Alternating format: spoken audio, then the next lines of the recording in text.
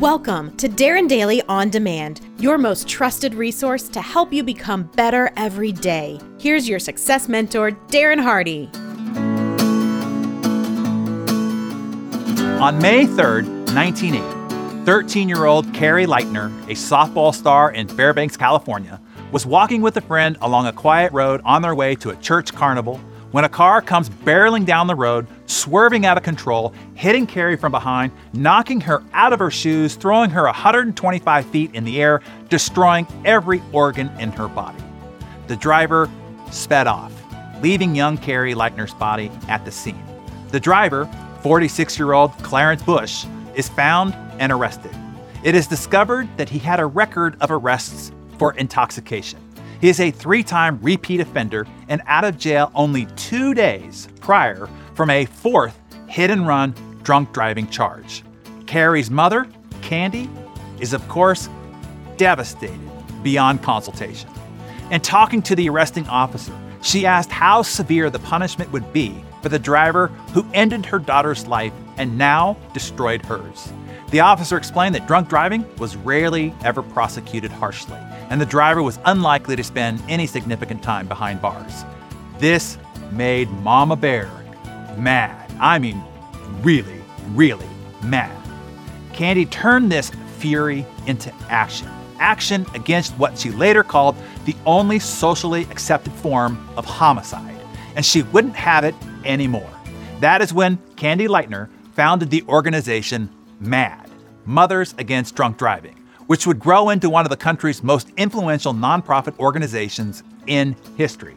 In 1980, the year Candy formed the organization from her kitchen table, more people died on American roadways due to drunk drivers than the number of people who died in the American Revolutionary War by 3 times. With no money, no influence, and no experience, Candy grew the organization from 1 to over 2 million members and 400 plus global chapters. Her advocacy led to the successful passage of more than 700 bills at the state and national levels. As a result, fatalities from drunk driving have been cut by over half, and the organizations founded by a bereaved mother has now saved the lives of more than 370,000 people and has supported over 840,000 victims. This is what you call turning your pain into purpose, your tragedy into a triumph. Here's my message for you today. Don't waste your pain. We all experience pain, heartache, setbacks, and tragedies in life. My challenge to you is don't go through it. Grow through it. Don't come out bitter. Come out better. How the pain changes you is up to you. You can choose to stay a victim and walk around mad, blaming others and circumstances, or you can use that pain to incite the victor in you. You can choose to be a whiner or a warrior. You can choose to turn your anger into advocacy, your test into your testimony, your mess into your message. Don't get discouraged. Just get determined. Most of us will never experience anything as tragic as Candy did. But if she can take one of the most greatest and spiritually crushing pains anyone could possibly ever experience in life and turn it into a passionate force for good, I believe that we all can.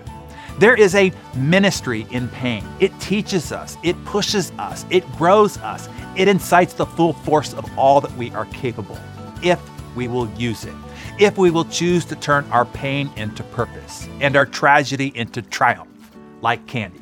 So, don't waste your pain.